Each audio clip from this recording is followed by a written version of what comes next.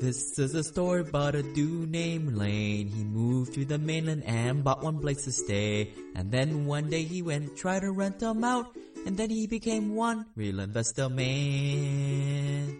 Hey, Simple Passive Cash Flow listeners. Today I have a great guest for you, Hunter Thompson from Cash Flow Connections. How's it going, Hunter? Great. Thanks again for having me on. Really appreciate it. Yeah. So if you guys want to check out his website and podcast, it's Cash Flow Connections. Don't get it mixed up with Simple Passive Cash Flow, but very similar on our paths here, and thought we'd kind of get to know you a little bit better, kind of get an insight of another passive investor who's doing pretty well too. So the question we always like to ask our guests, just to get a sense of where you're at, Hunter, is how much Simple Passive Cash Flow are you making today, and how are you doing it? Yeah. So, I'm currently pay off my expenses via passive cash flow. And that's something that took several years through a variety of investing my own personal portfolio, and then also syndicating investments and taking a percentage of the proceeds of those. So that took place around 2012, being able to support myself in Los Angeles and continue to do that. And we can talk about later in terms of, I really had my mind completely blown by someone. I was in a seminar, and early on, someone mentioned that their goal that they're currently working on is 10xing their passive income to their expenses. And I was like, whoa, that is like something I never heard before, because so many people are working towards that. So, when you hear something like that, was it it was actually, what was his? Mike Cantu, actually, who is a well-known investor in California. And the way that he did it required a lot of work. Basically, I just wanted to share that with your investors, because once you do reach that other goal, you're like, what's the main one there? And it's like the 3X, the 5X, the 10X. So yeah, I've been able to do that. But once you get there, you're like, man, I just want more. I want more of the same. So that's kind of where I'm at in that process. Yeah, so maybe take us back to, if you were working a day job earlier, what was kind of that Han Solo moment that kind of brought you to where you're at today? So, this is something that's kind of interesting. So my grandfather was a very successful businessman in the 70s and the 80s. He had a cotton company that was the second largest international cotton company in 1976, and then again in 1977. By 1998, they went through one of the most catastrophic bankruptcies in the history of cotton or business as a whole, basically going from more than $100 million of revenue to zero, to personal bankruptcy and business bankruptcy. The way this happened was a combination of a lot of leverage. He basically saw a shortage in cotton that was taking place, put a lot of leverage on that shortage, resulting in prices of cotton skyrocketing. The shortage happened as he predicted, and the price increase did not happen. And because of how leveraged he was, the bank foreclosed on the business. He had also signed some personally guaranteed loans, which ended up personally bankrupting him. And through years of litigation, was able to keep a fraction of a percent of his net worth. And so my story actually starts back then, that fraction of a percent, tiny piece of capital back then, grown over 2 decades or 3 decades, resulted in a small or reasonably medium-sized investment portfolio that I started my investment career with. And the reason I did that is just this incredible responsibility that I had seen what he went through, knowing that if he had just used more pragmatic, more prudent investor approach, just to save just a little bit more, that the entire financial future of, many generations to come would be completely changed. And just to clarify that, I'm certainly not complaining, right? That lesson is so valuable. I've formed my entire life, my entire career is about the lessons learned from what he had to go through. That's where my passive career really started, knowing what someone like my grandfather went through, realizing that you didn't have to risk it all to really experience lucrative returns, and then founding the business based on those principles. So I can go into more details, but that's an interesting piece about my background where, a lot of people really focus on that transitional period. I was in a unique position to really start investing prior to being able to, from a W-2 perspective. So that's kind of like my accidental landlord story in a way. So, I kind of got started haphazardly, and, you got this little portfolio. What exactly was it? Stocks and bonds and mutual funds. And so when I first started looking at finances, I was very compelled by these assets. I knew that they were liquid. I knew that there was a lot of marketing around them in terms of how much money you can make in stocks and how historically things do quite well. And so when 2008 happened, I've always been the kind of person that really likes to go left when everyone's looking right. And I'm very countercyclical. It's very much in my nature. It's not always positive, but it's just how it is. So when 2008 happened, I was really excited about the opportunity from investing in stock perspective. And so I kind of went in with both feet. This was basically how I spent my day, during college doing this. I was all in until around 2010. And this is when the European debt crisis really started to take hold. My last straw moment with this was watching CNBC, and they were talking about the Greece bond yields. And they were talking about how if the Greece bond yields went above 7%, that the S&P 500 was going to collapse. But if they stayed below 7%, the S&P 500 was going to be fine. And I just remember watching this thinking, how is it the case that the Greece bond yields are having any role in my financial well-being, let alone a significant role to where they're talking about it on a daily basis? That really led me down the path of trying to identify vehicles that could produce favorable risk-adjusted returns that were simple enough so I could actually conduct due diligence without having a massive infrastructure. Eventually that led me to real estate, and eventually that led me, to this conversation we're having right now. Yeah. So you kind of went from that stock portfolio to kind of, getting started, being a direct operator. At any point, did you have to burn the boats to, get rid of those stocks? Can you talk about how that happened?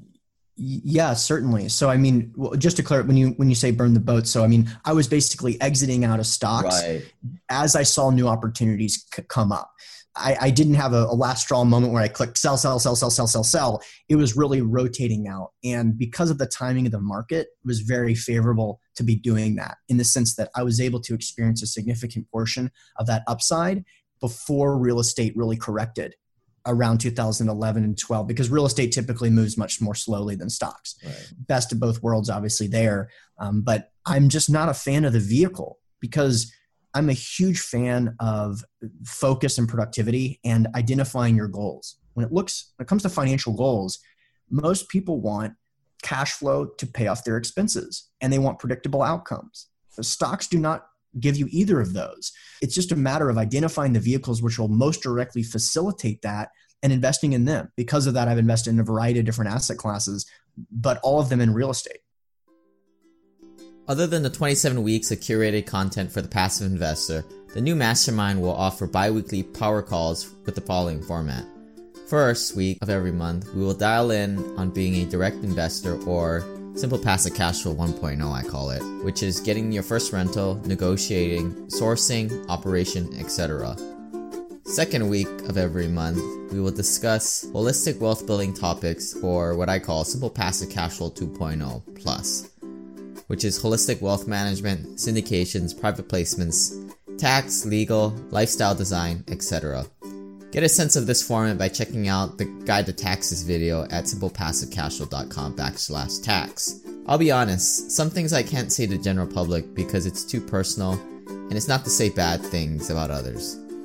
Unless you're in the mastermind. One rule we have is what happens in the mastermind stays in the mastermind. To get in, go to simplepassivecashflow.com/journey. Don't be left out and join today. If you've been waiting on the sidelines, this is your moment, and not to be taken by an institutionalized education program. If I were to kind of do a pseudo poll in my head of investors I talk to, I'd say about 95% of them still have stocks. Probably about 80% of those have a great amount in stocks still. How did you transition out of the stocks? Do you still own any? Like, what did you get one investment, and what was it? And how did you get proof of concept and then transition out? How did you start? What was the tipping point for you? That's an interesting question, because a lot of us are obviously drawn to single family because it's an easy entry point. Especially if you're new to the space, that if you have $30,000, you can buy a property. Basically. So much education out there, so many podcasts and everything. Exactly.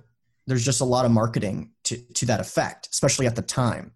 But for me, my goal was basically to find predictable outcomes on a favorable risk-adjusted basis. I found that via debt very compelling. So the first investment that I made in the real estate sector was to lend flippers capital, kind of as a hard money loan, but also to buy self-created debt.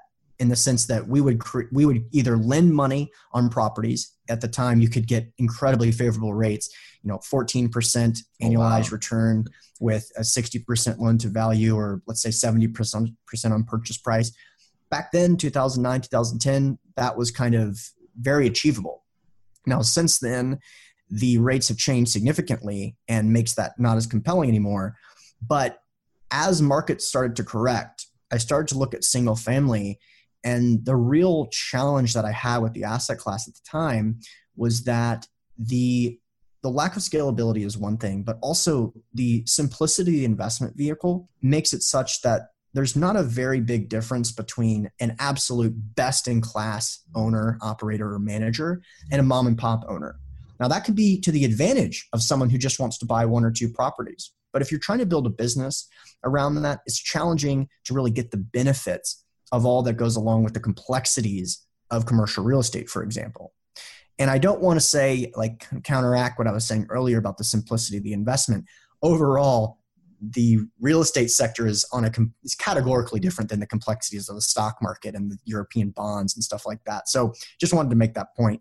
But that was kind of when I started to really shift my portfolio as well as my career to focus on commercial, was just understanding that the more moving parts there are, the more of a unique difference an operator can have. And so that's how my passive portfolio is set up now to this day. I heard it on a podcast recently. It was more of a marketing podcast, but they said in the tech world, 70-something% of all the market shares to like the best competitor out there. It's not, in the past, you'd have a little bit more, market share would be kind of spread out all over the place. But nowadays it's because everybody's so educated, the internet, Yelp, everybody knows that that's the best restaurant. So that's how the trend is. So that makes total sense, that just figure out who are the best in class out there. A buddy of mine does junior mining. He just figures out which one are the best ones to invest in, which is the best management, and just goes with it. So great way of thinking of it.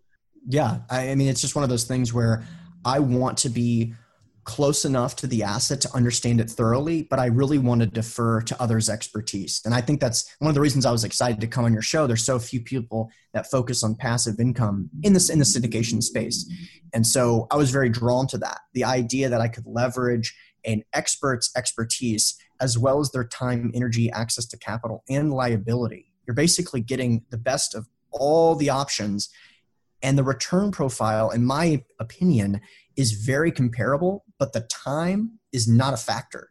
So you can really build your life around that. I ended up building a career on passive investments, and that's what we do as a company. But you don't have to do that. You can keep your job. You can do whatever brings joy to your life. You can continue to do, if you built up that portfolio and want to receive that passive income. Yeah. So most people I talk to, they have some kind of a pain point story working in the day job. What was your funny one there? Man, I'll be honest with you. So I very early on was really drawn to entrepreneurship.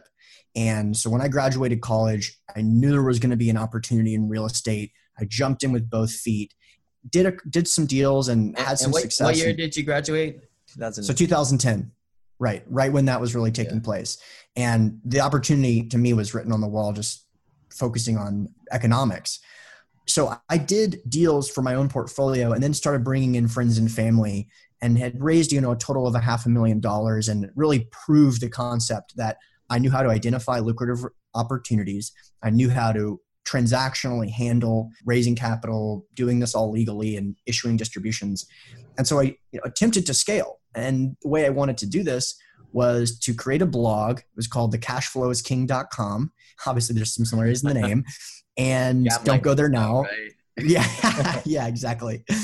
And basically, I created this blog. I started writing. The response was not what I was anticipating. I had some success as an entrepreneur through high school, through college, event production, various other things. I also worked for Cutco at a time and had success there, set records in that area. So I anticipate this would be easy for me, right? So I was basically like, okay, I know what I'm doing. Historically, I've been able to make good money doing this, that, and the other thing. And it wasn't nearly as easy as I thought.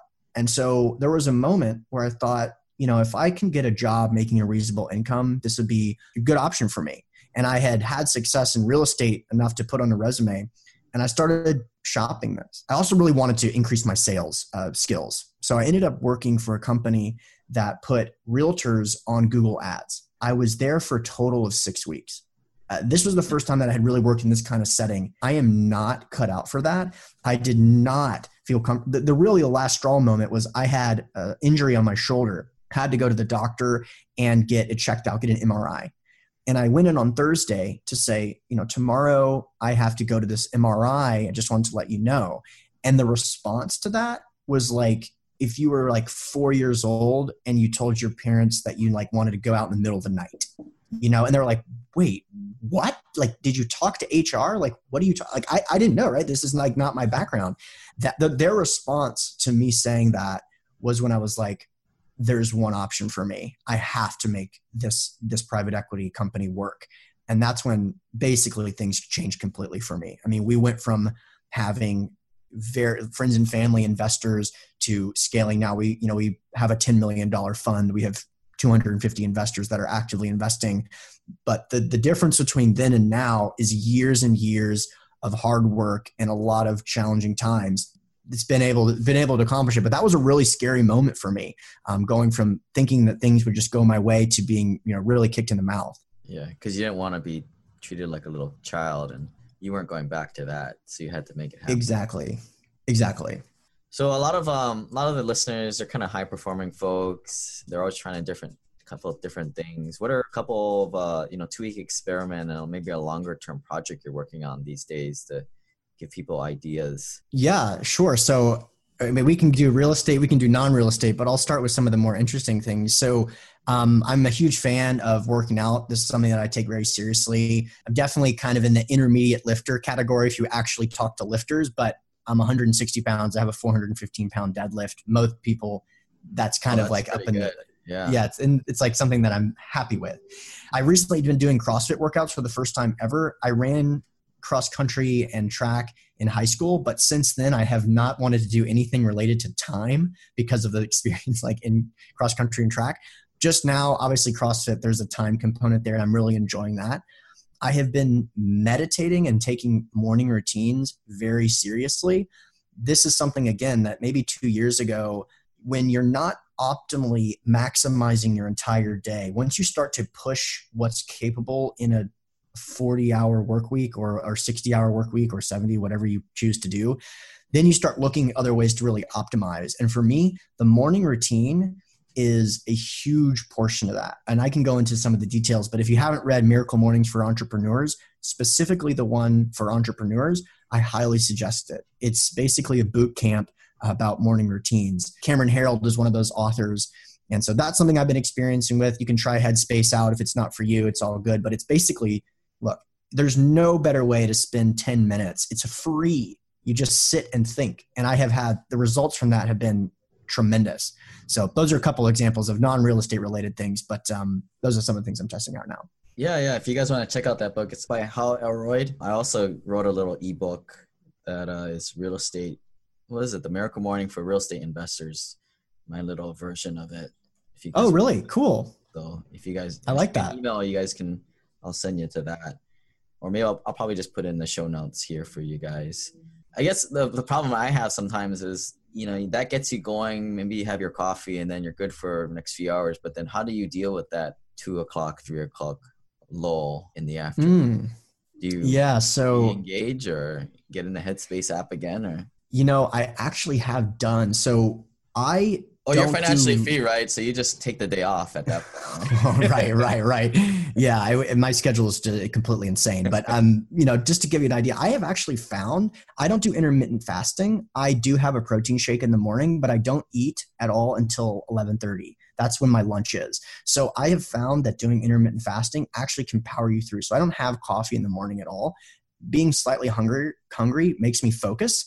And so I've had a lot of really great success with that, to be honest. I do have coffee once I eat lunch. That's the only time I have it. But I will say, when you mentioned going back on Headspace, you will be shocked at if you haven't tried this, what you can get out of doing a 2-minute meditation around that time you were talking about. So if you're starting to feel groggy and you do a 2-minute breathing exercise, which can be led on Headspace, I have found that you can get at least 3 more hours just from doing 2 minutes. I mean, maybe that's just the placebo effect, but a placebo effect is one of the strongest things you can have in the world in terms of like psychology. So I'm down to keep that. But yeah, I mean, that's a reasonable strategy. And then just to be honest, I do pre-workout before I work out. So that'll probably power me through until like 8 p.m. What are you using today? NO Explode? Is that what the kids are using? C4 is kind of the common one now, and that's the one I use. So what is that simple passive cash flow number that you're kind of shooting for these days in your head? Yeah. Just to clarify, when it talks about passive income, there's a lot of ways to do this. You can invest your own portfolio. You can raise money. What my business does is helps people invest in deals that I am investing in personally, right? And so when we do that, we take a percentage of basically capital raised. It's not exactly it's like a load out for like a mutual that. Fund. Yeah. Exactly. It's not exactly paid like that, but let's use rough numbers just to get an understanding of what I'm talking about. So if you could net out, let's say, a percentage of what you raise on an annual basis, right? So based on performance above a preferred return, which I think is achievable in today's standards. If you can raise $5 million and those investments perform over a 10-year period, and you can add and you receive 1% of that, that would be $50,000 in income on average once the properties are sold. So if you could raise $5 million a year for 10 years, you put yourself in a very good position in not a very long time, because that $50,000 a year will come each year over the average. So my goal is to 5x my expenses with my income. Now, it's not exactly passive income. It's my entire job. It's my entire business. And we have plenty of expenses as a firm, but that'll kind of give you an idea of what I'm heading for. One of the ways to do that is increase your number of investors and deliver on the promises you have with your current investors. We have about 250 right now. I think that we're on our way to having 600 by 2020. And with 600 investors investing $50,000 or $75,000 a year, you can make some really significant moves in the real estate sector especially when you leverage. So that's my goal, and that's my vivid vision of the company, is being able to do that. The reason I focus on growing the investor base is it shows you that I am 100% focusing on investing in properties that can perform. Because if that doesn't happen, you realize that that's how valuable those 600 people are, that they can completely change your financial well-being. But if you lose them, it's like, that's it. I mean, they're worth so much. So the whole business is focused on trying to make sure that experience as an investor is awesome, and doing the two things you want to do, which is protect and grow investor capital. So that'll kind of give you an insight in terms of my personal strategy and my vision. Right. The bigger it gets, the better deals you get, the better returns you get for them. Exactly.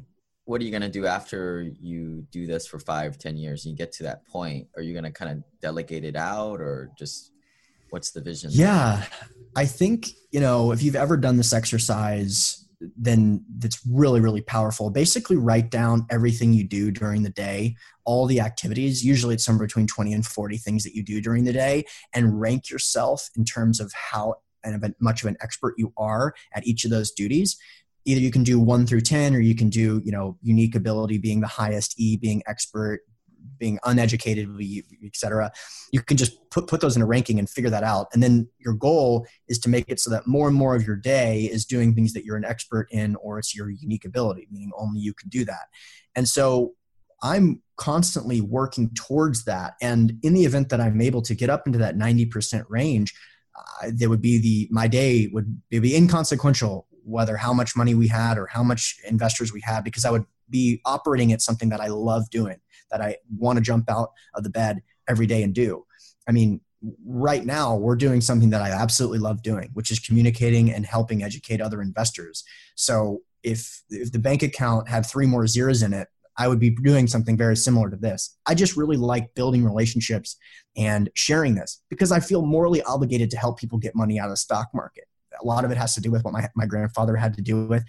A lot of it has to do with what I saw at the European debt crisis. People should not be subject to those types of risks. So in this seller's market where, people are using the term, well, maybe it's the 8th inning and an 11th inning ball game, what would you suggest somebody who does not have a substantial level of net worth, maybe 200 grand to their name, and maybe only able to save $10,000 or $20,000 a year, what would you say that they should invest in or be their next step? Yeah, it's a good question. I think that the best investments on a proportional basis that you can make are in education. That obviously is something that gets tossed around a lot, but this podcast, the one that you're producing, can be just a tremendous amount of resources, not only in terms of the education, but in terms of the networking component. So if you reach out to Lane, if you reach out to people that Lane is associated with, you will quickly see that the snowball effect can manifest in significant ways. Then the path will be very clear in terms of where that $200,000 will be allocated. Me, I'm extremely cautious about diversification, probably to a fault, but my real goal is to be able to sleep at night. So when I'm talking about a building and portfolio of $200,000, I would want to be in at least 5 investments. And I think that's possible. If you guys are associated with Lane and the opportunities that he has available, you can diversify. And I would feel comfortable with that. I think that's a great way to start building that portfolio. And $200,000, that is nothing to scoff at, right? You're well on your way to building that if you're able to execute and invest in properties that are going to deliver. Yeah. So you and I are both big proponents of self-storage and mobile home parks, maybe not multifamily on like a case-by-case basis. Mm-hmm. And then, everybody talks about assisted living. Any other next frontier that you're kind of looking at these days? Or?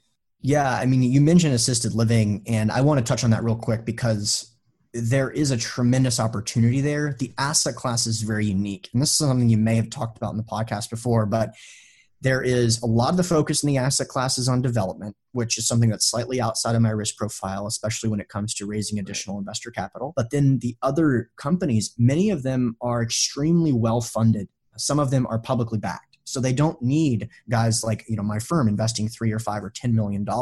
And even if they did, the terms wouldn't be good enough to allow it. So I'm constantly reviewing deals and constantly going through due diligence on those opportunities, but it's challenging because of those metrics. There's also this interesting dichotomy between the owner operators and the managers and the sponsors. It's a very different space. I do think it's possible that we're going to have something in 2018 or beginning in 2019, but that is something that I'm very interested in. And in terms of the future, there's a lot of different ways to make money in real estate, but I like the stuff that has been proven over and over again. So there's a tremendous opportunity in Airbnb. There's just a lot of regulatory hurdles that you may have to overcome. Maybe if it was 10 years ago, I'd be really interested in that. But I think from an investment standpoint, I want to be diversified. As an entrepreneur, I want to be hyper-focused. So balancing those two is important. Mobile home parks, self-storage, and then when the timing is right, multifamily as well. I think those will be a really solid basis for your portfolio. Yeah. Something I've been looking at recently, I know people will think is kind of crazy, is retail shopping, like the strip malls. Obviously, because Amazon is coming to kill every retailer out there. The thesis is that, people need to go to get their hair done, go to the dentist, and they're going to need stuff to buy. What's your thoughts on that? I mean, I think stores like Macy's are going away eventually, and like the Toys R Us, they get so much press. But maybe because it gets so much press, is there opportunity for guys like us to kind of find one-off deals here and there? Or what's your thoughts on that sector? I think that's a great question. And it's actually the first time someone's asked me that on a podcast, which is really good sign. Usually when people bring up retail, they're horrified, right? So what does that mean? It's probably an opportunity there. I just recently interviewed someone named Michael Flight. I don't remember the episode number, but he is. I've been. Okay, cool. So, I mean, they're very active right now. They're focusing on it's all about the tenant base. It's all about the rent roll. Can the rent roll substantiate and can they sustain through a internet change in the internet, right? And are they subject to the Amazon threat? So Dollar General, for example, those make great tenants. I think you mentioned the nail salon, for example. Restaurants, very hard to outsource that. The real key, though, the thesis is that people need to go and get those things, but I'm much more compelled by the fact that everyone's horrified by it. And so because of that, I anticipate seeing a significant cap rate expansion when things do start to turn around. Right.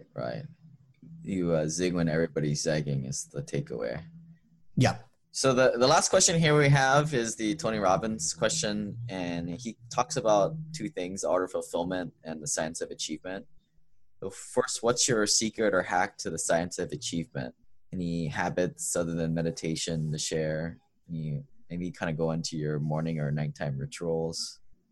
Yeah, I mean, we talked briefly about the morning routines, but something that I'm an investor in a startup called Thrive Market. I'm friends with the CEO, whose name is Nick Green.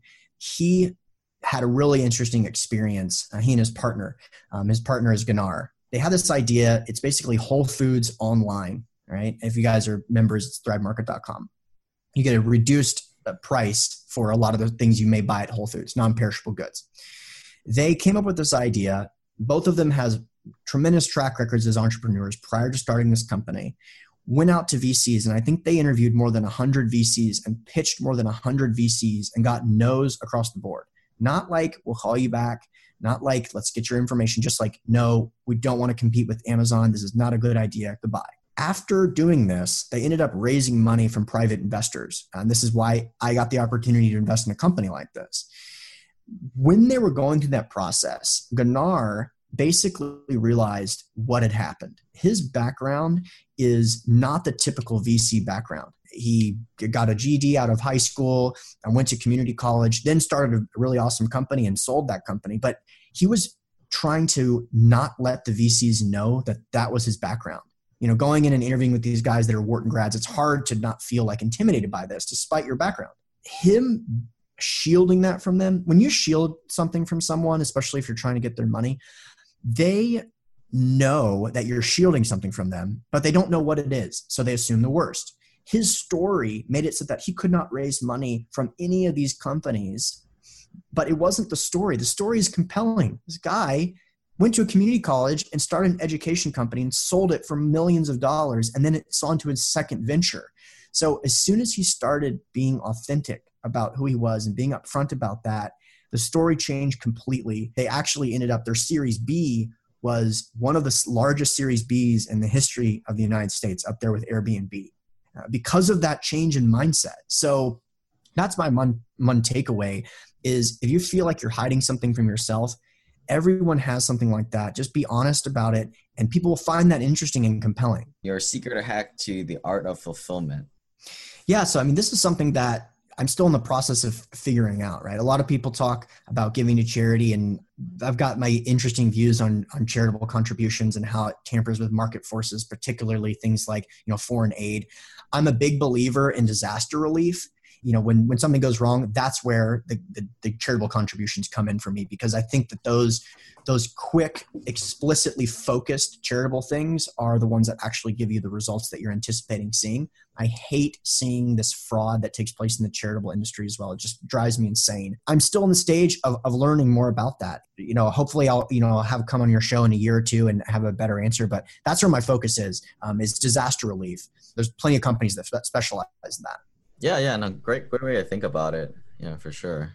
Because I know a lot of people, you're on two sides of the coin. You give away a certain amount every year religiously, or you're like, well, I'm going to hold on to this because nobody else can grow this money like how I can, and then give it all back at the end. Or once you reach over that crest, and that whole idea of putting your own oxygen mask on first before helping others. Right. I totally see that.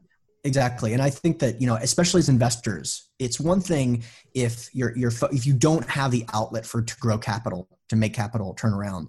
I don't invest because of moral situations. That's not, I don't want to invest in anything that I think is immoral. And I have passed on many investments because of that. But I have also seen the way that capitalism and the free market can turn neighborhoods around. One of the podcasts, we did together, you mentioned Memphis. I'm from there. I have seen what investor activity has done to that city. It's incredible. There have neighborhoods where every single property has been completely rehabbed and completely safe. Mobile home park business is another example of that. You take a property that's completely mismanaged, turn it around. People that have lived there for 10 years come back and thank you. I mean, there's all those things are great ways to make money, but there are also ways to make people have a safe place to live. So, still balancing that is, a challenge some of us struggle with, and some people don't have any moral compass whatsoever, but that's not the way that I like to invest. Right. On the last time we were chatting about the crowdfunding sites, overall, that's a great thing. I would not invest in a crowdfunding site because I just go direct, and I'm sure you're the same way. But just think of this movement of like people getting out of Wall Street, where everybody's taking all the profits and putting it in more direct projects that are kind of more B, C class level, instead of just goes right to the A class and gets funneled down. These are kind of like, using the term from Trump, the helicopter projects, where projects money gets infused right into like regular people's hands. Totally. 100%. But yeah, what's your get your contact information and people get a hold of you, and then we'll have you on in the next year or two, and you can kind of tell us where you're at again. Yeah, sure. So again, thanks again for taking the time to check out the episode. The contact information is Hunter Thompson at cashflowconnections.com. You can go to my website, cashflowconnections.com. And if you like podcasts, happy to have you as a listener on the Cashflow Connections Real Estate Podcast. Just had Lane on recently, and I'm sure that episode will be available soon. So thanks again. All right, Hunter. Well, appreciate it, man. Yeah, appreciate it. Thanks again. This website offers very general information concerning real estate for investment purposes. Every investor situation is unique. Always seek the services of licensed third-party appraisers and inspectors to verify the value and condition of any property you intend to purchase. Use the services of professional title and escrow companies and licensed tax, investment, and or legal advisor before relying on any information contained herein. Information is not guaranteed, as in every investment there is risk. The content found here is just my opinion, and things change, and I reserve the right to change my mind. Above all else, do your own analysis and think for yourself, because in the end, you are the only person who is going to look out for your best interests.